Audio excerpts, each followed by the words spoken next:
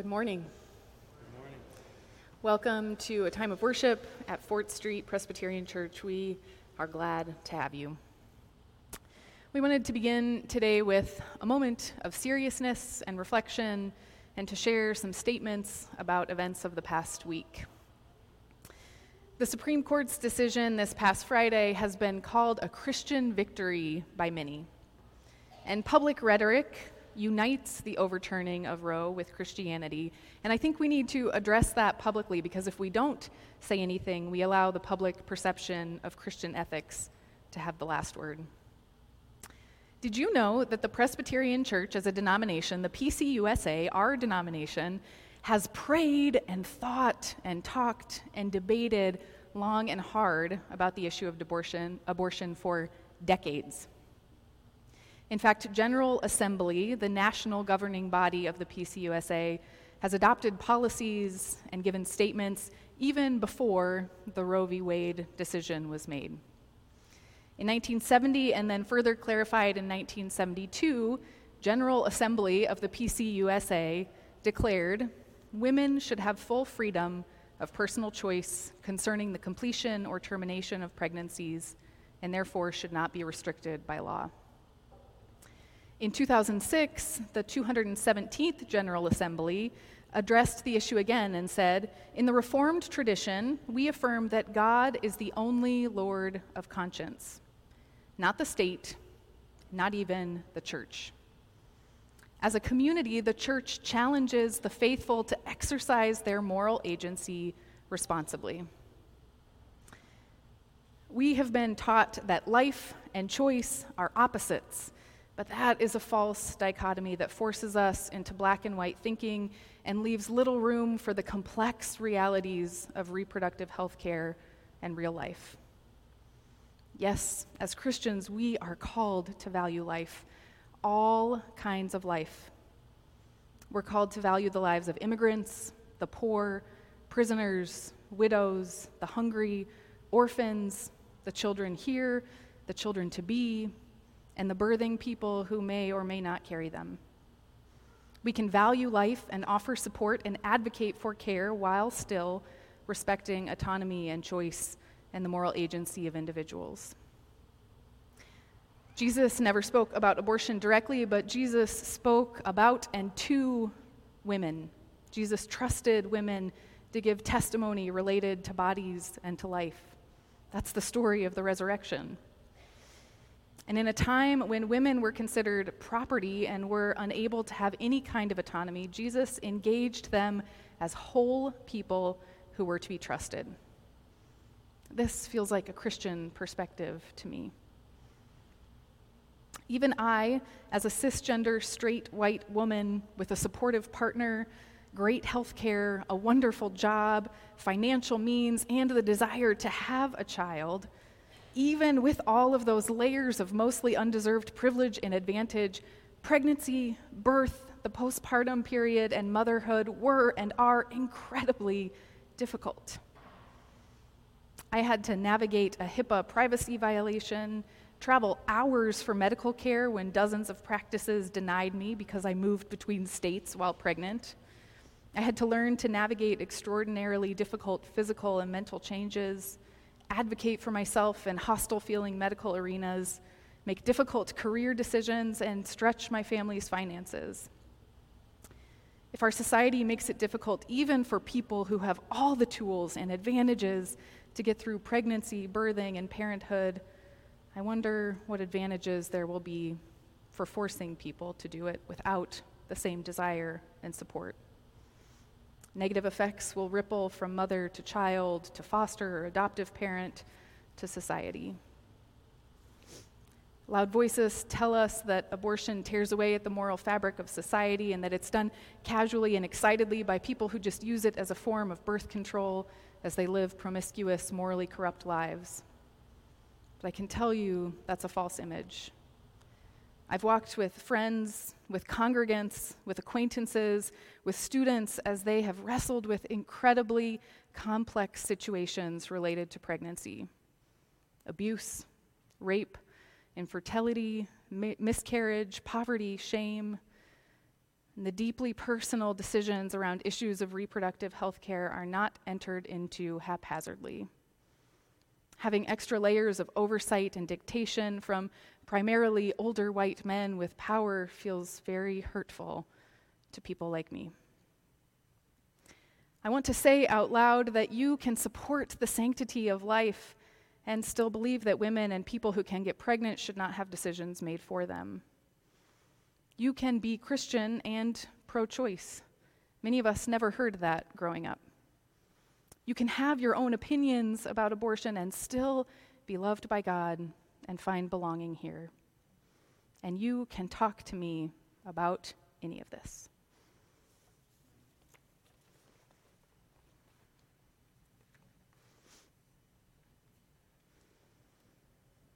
Some of you will be wondering if you can see these words, and you can. There's a bunch of copies on the table as you exit if you'd like to grab one on your way out.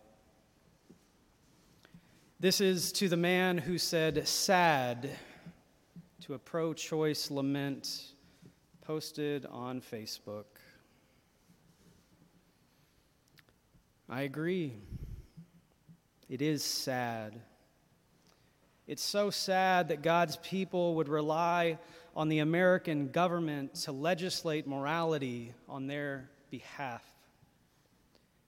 And it's sadder that we reduce this complex, nuanced issue down to a trope: stop killing babies. We all know it's about ultimate freedom. Who's in charge of our bodies? God or government?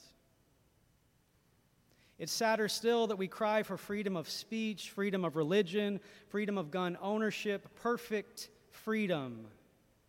And we're often the same people willing to strip individuals of their choice, their rights, and their freedoms in the name of an idle and false evangelical God that we claim address this issue so clearly in the Bible when we know every single page remains silent. But the worst of it, and I'd love to know what you all think the worst of this is. The worst of it is that we give more dignity, honor, and respect to unborn children in service of our own self-righteousness and our own hope for a Christian utopia. We give more to them than to the children that live and move and have their being on this earth right here and right now. So I hate that you're right. I hate that it's sad, that it's so sad, that it's like we've imagined a Jesus who didn't really mean anything he actually said, a Jesus who didn't do the things he actually did, a Jesus who was not actually who he was, a Jesus who was just a figment of some ancient imagination. It's like we've forgotten the true story of an impoverished, marginalized Jewish man living under Roman occupation at a time when the Roman Empire was obsessed with conquering and eliminating the sovereignty, rights, and freedoms of anyone who did not look, talk, think, and act like them so that they could attain their ultimate goal of controlling everything. It's so sad that we've forgotten all that. All the abuses of power stemming from governments. But while I agree that it is sad to see Christians supporting all of this, what's worse is that we almost forget about the women involved. We only see the unborn in ourselves, don't we? We never mention them, and we never include them in the discussion.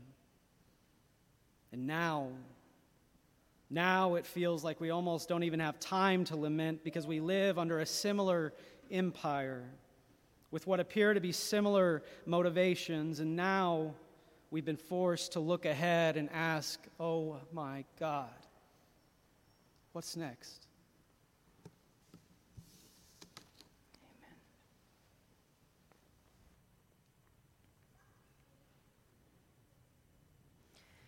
I invite you to take a breath and to hold space, and then to join me as we begin our call to worship.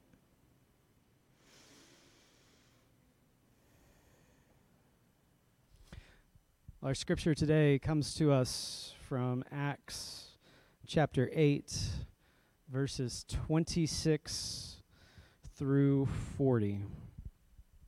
Listen now for a word from God.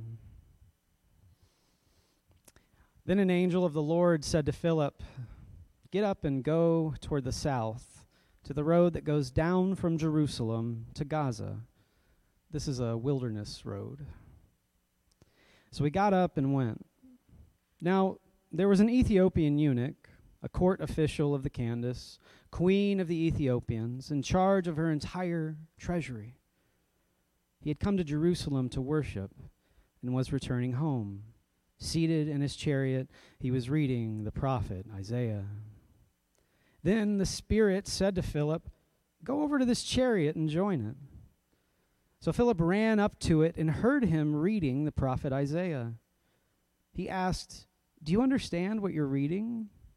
And the eunuch replied, "How can I, unless someone guides me?" And he invited Philip to get in and sit beside him. Now the passage of the scripture that he was reading was this: "Like a sheep he was led to the slaughter, and like a lamb silent before its shearer, so he does not open his mouth. In his humiliation, justice was denied him. Who can describe his generation? For his life is taken away from the earth." The eunuch asked Philip, "About whom, may I ask you, does the prophet say this? About himself or about someone else?" Then Philip began to speak, and starting with this scripture, he proclaimed to him the good news about Jesus. And as they were going along the road, they came to some water. And the eunuch said, "Look, here's water. What's to prevent me from being baptized?" And he commanded the chariot to stop. And both of them, Philip and the eunuch, went down into the water, and Philip baptized him. And when they came up out of the water, the Spirit of the Lord snatched Philip away.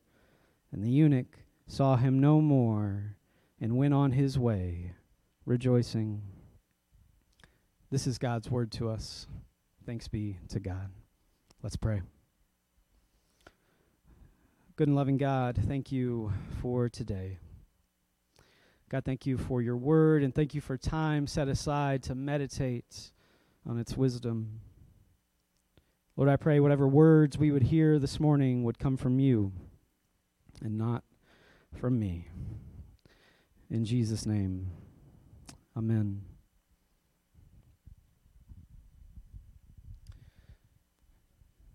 So I'm going to share a story with you, and I want you to know that it could seem like I'm complaining when I share the story. I promise you I'm not. I'm laughing about this with all of you. I think it's funny. I'm over it. In the moment, I was a little bit terrified, but I'm still here, and I've learned some things. It was Ash Wednesday last year. I was sitting in the parking lot of our church, and we were offering drive-by ashes for those that maybe felt uncomfortable coming into a building. And we thought, this would probably be a great success, right? Because it's a pandemic, and it's Ash Wednesday, and we want to continue that ritual. Well, we only had one person show up. And if that one person is watching right now, thank you for showing up. But what ended up happening was I ended up putting on what amounted to a hazmat suit and standing out in this, terribly cold parking lot for about 2 hours, waiting to impose ashes on people. And while I was out there, at one point, this was near the end, I was cold and shivery and thinking about going in early.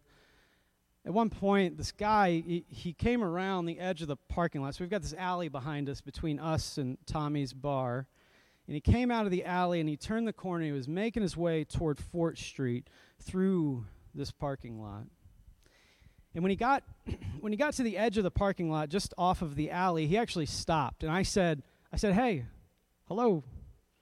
And he looked at me. He didn't say anything. He pulled out a pack of cigarettes out of his back pocket, and he kind of hit one, popped it out, lit it, took a drag, and it was like he was blowing clouds out of his mouth, right? Because it was so cold. And then he started walking toward me. And I looked at him again and I said, "Hello, how are you?" in my best friendly pastor voice. And he still didn't say anything. He just took a drag off of his cigarette and he kept walking toward me. And so finally, he gets, right up on me. And this is a really, really tall guy, right? He's right on top of me. And he's looking down on me.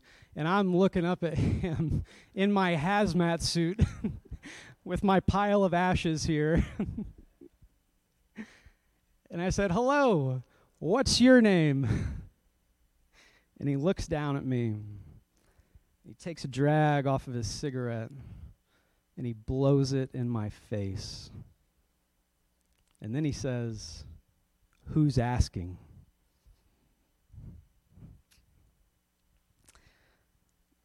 At that point, I wanted to say, "Nobody, I got to go home anyway. I'm out of here." But I looked at him. I backed up a little bit. I didn't really hold my ground. But I looked at him. I said, "My name's Pastor Garrett. I'm one of the pastors here, and it's Ash Wednesday. And I'm just wondering if you want to receive ashes on your forehead." This guy looked like he had seen a ghost, He starts backing up, and he drops his cigarette, and he stamps it out, and he's like, "Oh, my gosh, Pastor, I'm so sorry. I didn't know, and, living in the streets sometimes, I have to be careful, Pastor. I have to be careful. You don't know what it's like out here." And I said, "It's all right. And you're right. I don't know what it's like. I appreciate you coming up to me. Do you want to receive some ashes?" And he goes, "What's that?" And I explained it to him, and he goes, "No, I got time for that. I got to go." And he walked off. And I share that story to tell you that sometimes we see people for who we think they are, right? Sometimes we imagine who people are. Sometimes we see people for who we think they might be, not for who they really are. Sometimes we don't take a close enough look.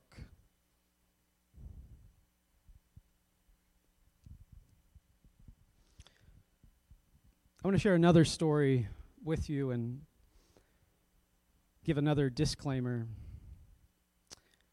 I'm going to reveal something about myself in the story, and I want you to know it can maybe feel deeply, deeply personal. I want you to know I feel like I've really healed from this, and I hope always that I'm preaching not from my open wounds and bleeding all over you all, but that actually I'm preaching from scars that have healed over. And maybe they're not perfectly healed, but I just hope you know this is not a first-time confession. Every Thursday when I was in seminary, I went to a bar because they had a great happy hour, and I could get a relatively cheap meal and kind of unwind from the week. And I had a friend there named Tom who worked at the bar, and he was actually in seminary with me, and we met because we had a couple of classes together, and he's a really, really great guy, someone you can really talk to, someone that listens well, someone that was just deeply, deeply interesting. And Tom and I would always talk, but there was one particular night that he got off work early, and Tom came to sit at the bar with me, and we had a little bit more time to talk than we normally did. And so, because he worked there, we ended up getting a couple free drinks, and we were loosening up a little bit. Now, I wasn't getting crazy. Maybe we had 2 or 3, but after, maybe the third one, he looked at me and he said, "Garrett, I don't really know anything about you before seminary. How'd you get here? What's your story?" And so I began to tell him, about where I grew up, the church I grew up in, all of this. And then I got to the point of what happened right before seminary, and I confessed something to him that I had not confessed to anyone else. I looked at him and I said, I was actually married before I showed up here. And I said, I went through a pretty nasty divorce, and I began to kind of fill in some details and talk about things and just really opened up my heart to him and shared with him that it had been hard and it had been painful and that actually I was feeling ashamed of it, And it was difficult to connect with people because I felt broken, felt like I didn't belong, I felt like I wasn't worthy of love, I felt like I had made a lot of mistakes, I felt like I didn't have any value, I didn't have any worth. I shared all this with him, and I pour my heart out, and we're crying, and there are hugs, and then he turns to me, and he looks at me, and he says, Garrett, thank you for coming out to me. And I kind of stopped and perked up and was like, hold on. How many drinks have I had? What did I say? You know? And he goes, no. You've just revealed yourself to me. And I want you to know that I see you. And I want you to know that you're okay. And I want you to know that God loves you. And I want you to know that you still have value. And I thank you for opening up. And I thank you for sharing. Then we hugged, and we've been good friends ever since.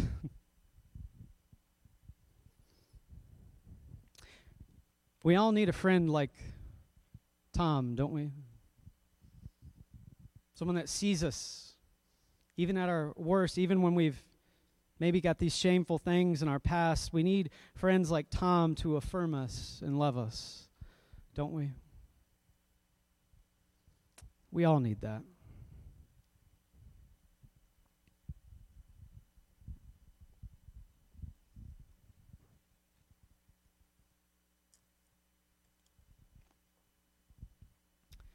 Shout out to Marilyn Jackson, one of our volunteers and workers here, for bringing ice water on what feels like the hottest day of the year.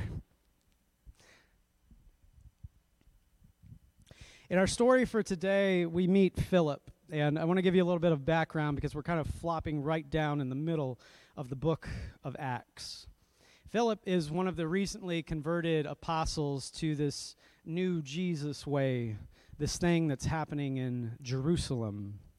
And Philip, like all of the other disciples, is excited and motivated and ready and preaching the gospel. And like all of the other disciples, he's been exiled out of Jerusalem by this guy named Saul, who will later change his name to Paul and then write the rest of the New Testament. But right now, Saul is persecuting all of the Christians. And in fact, Saul has just executed Stephen, the first martyr, by stoning. Stephen was also a deacon, so all you deacons in the church, watch out, all right? Watch out. Stephen has been stoned, and there's deeper persecution. They know they're going to come after more people than just those, and so a lot of them scatter and they flee. And Peter gets word from the Holy Spirit while he's in prayer that he needs to go to this desert road between Jerusalem and Gaza, a place where there's really nothing at all. And so he goes and he waits. And I think it's so significant that the writer of the book of Acts tells us that this story is happening between cities. And I want you to pay attention to this because, when you're in a city, you got to follow rules, regulations. People tell you, how high you can cut your grass and how low you can't. They tell you all sorts of things. There's all these things that happen in cities. But out beyond the city, people are just people. It's me and you, person to person. And that's where this story takes place, away from spiritual authority, away from government authority, away from anything but God. And so while Peter is waiting out there, he doesn't really know what the Spirit wants him to do, and Willie Jennings actually says that Philip has imprecise direction but perfect obedience. And Jennings goes on to say that that's exactly what God wants from us. God wants us to be a little bit lost and not know exactly where to go, but God wants our whole heart to be in it and ready to listen. And so Philip is just by this road, and while he's sitting there, pretty soon he hears the sounds of chariot wheels and the hooves of horses, and then he hears this really curious voice speaking. He doesn't quite know what the guy is saying, but as he listens closer and closer and he kind of gets a view, he sees this guy that's coming to him is completely bald. He's kind of dressed in royal garbs. There's gold, and he's in this really, really nice chariot. You know, and chariots at the time, like, I had a friend who joked that this is before the time of Henry Ford and the assembly line. So, you know, chariots didn't just come down and were assembled. You had to hand make these things, right? You had to fashion them. He's in this elaborate chariot, and he's going, and what Philip notices is that actually he's standing up in this chariot, and the driver's driving away, and the guy is reading from a scroll. And this is really interesting. Not only is this guy rich, not only is he in this nice chariot, but he's reading for pleasure. So he's rich, he's powerful, he's intelligent, and he's from a different country. And as the chariot gets closer and closer and closer, Philip perks up because he recognizes the words of the scroll. They're coming from the prophet Isaiah. And now that it's closer and he can hear, he looks at this man and he can tell by some of the things that he's wearing, some of his mannerisms and things, he can tell he's a eunuch. And Philip would find this very, very interesting because Philip has a very good handle on the Old Testament and all of the scriptures. Philip would know, one, that in the book of Deuteronomy, and I think it's chapter 34, you don't quote me on that, but it's somewhere in Deuteronomy. There's a very explicit code in law that essentially says eunuchs are not allowed into the family of God. I'm paraphrasing there, but eunuchs are not allowed into the temple. They're not allowed to worship. They are not included. They're marginalized. They're separate. They have their own function and a small role in society, but they don't get all of the rights and the freedoms. They don't have the sovereignty that others do, especially when it comes to their relationship with God. And Philip would find that interesting, that one, this eunuch is reading, the book of Isaiah, which he finds is actually connected to that verse in Deuteronomy. And as he listens more and more, he realizes the eunuch is reading this passage from Isaiah that actually wants to challenge that verse in Deuteronomy. So the prophet Isaiah comes along and says, that law code that we have in Deuteronomy, it might be kind of outdated, it might be kind of harsh, it might need to be a little bit more inclusive. And so Isaiah actually writes this wonderful, beautiful poem to push back against that old way of thinking. And what Isaiah essentially says in more beautiful words than I can give you today is that eunuchs belong too. Eunuchs are a part of the family of God too. Eunuchs have a place at the table. They are welcome here. And so Philip, as he's hearing this eunuch driving down the road, reading this passage from Isaiah, thinking about what the Old Testament says, he suddenly hears the Holy Spirit say, "Philip, go catch up to him." And so Philip runs and catches up to the chariot. And I imagine he's kind of like running beside the chariot, right? and he's looking up at the guy as he's going. And he says to him, the first thing that Philip says to the eunuch as he catches up to the chariot, he says, "Do you understand what you're reading?" Which is a great way to open a conversation, to assume ignorance. Do you understand what you are reading? And the eunuch gives the most beautiful response, I think. I just love this. He says, "How can I? How can I if no one teaches me?" And what a beautiful thing for someone that is rich, someone that is powerful, someone that is reading these scrolls for pleasure at a time when most people could not read. What an act of humility and grace to say, what can I know if you don't tell me? And then the eunuch goes even further, and he invites Philip to share a seat in his chariot, and they go along, and Philip, it says, beginning with the scripture that the eunuch was reading, beginning with that passage in Isaiah, beginning there,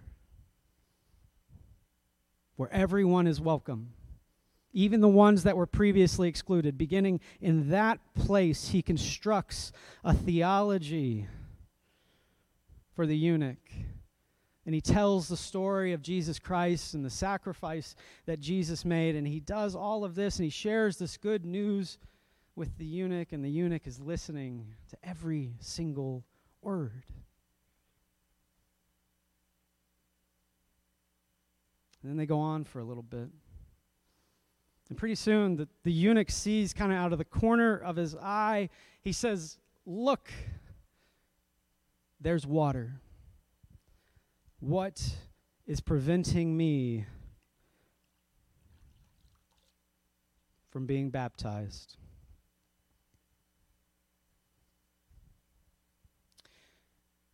We were told at the beginning of the story that the eunuch was in Jerusalem for worship, but really he wouldn't have been allowed to worship.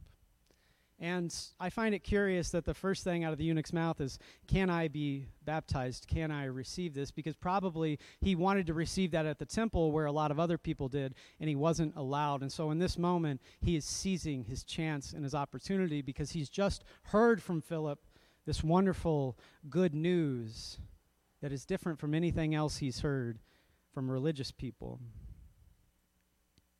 And so he says to Philip, "Look, there's water. What's preventing me from being baptized?" And there are some versions, and you'll read in some versions, depending on what translation you have, there's an omitted verse in 37, and it says something to the effect of, Philip said to the eunuch after he asked if he could be baptized, "If you believe, you may." And then the eunuch responds back in this omitted verse, "I believe that Jesus Christ is the Son of God." And then they go down to the water. But I actually like it with the verse omitted, because what the eunuch is seeing in the theology of Philip is that he doesn't need permission from religious authorities anymore. Those days are gone. What the Ethiopian eunuch needs is only to accept the free love of God that has been given in Jesus Christ and to own it, to internalize it, and to kind of seize it. And so after Philip doesn't respond, the eunuch says to the chariot driver, "Stop." And they both get out, and they both go down to the water. And it says that Philip baptizes the eunuch. And as soon, I don't know if you caught this, right at the end, as soon as the eunuch is coming up out of the water, poof, Philip is whisked away. And the eunuch is left there alone, and the eunuch is singing the praises of God.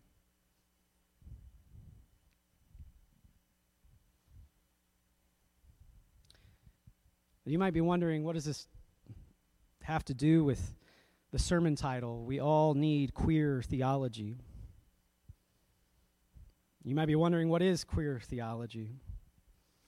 And I don't have enough time up here. I mean, you don't want me to sit up here and try to explain it. One, I'm not the right person. Two, it would take us forever. But I will tell you, queer theology often begins with this story. The story of a eunuch who did not fit into neat categories in the ancient Near East. He didn't really know how to classify them sexually, often racially. They did not fit into neat categories. They were, in the words of a queer theologian, a kind of queer person in the ancient world.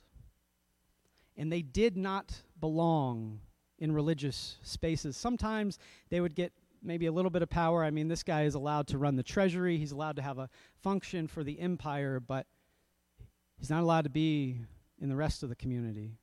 He's certainly not allowed to worship in the temples, and he certainly was not allowed to be baptized.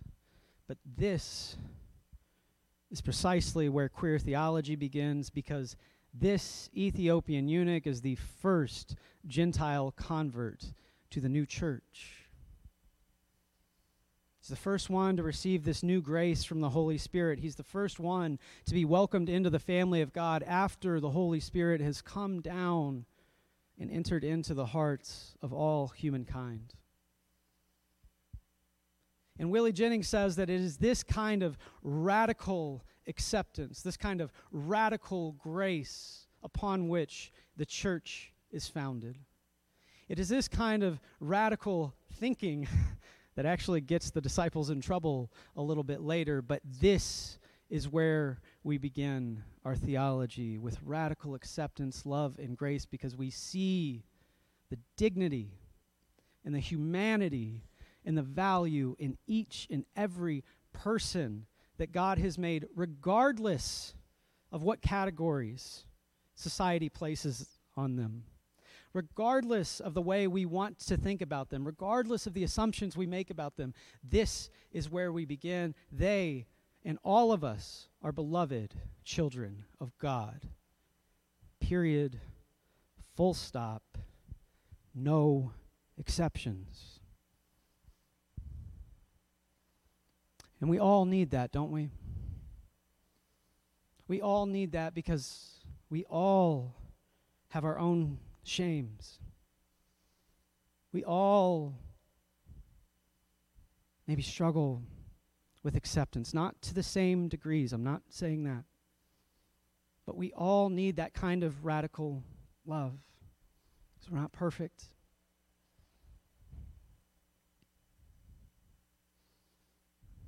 And we don't always know that we have that value. And so I would argue that we all need queer theology because it is upon this kind of thinking that the church is built, that this is all here for us today, this radical love and acceptance. And my challenge for you as you go is to be like my friend Tom, to be like the friends that you have that have welcomed you and loved you and encouraged you and given you companionship and welcomed you regardless of who you are in society's eyes. I would challenge you to go into the world and to spread that love, to spread that acceptance, because we all need it. We all need it. Let's pray. Good and loving God, thank you for Philip. Thank you for the eunuch. God, thank you for love and acceptance. Thank you for creating us in your image. Lord, help us to receive that love and to give it to others. In Jesus' name, amen.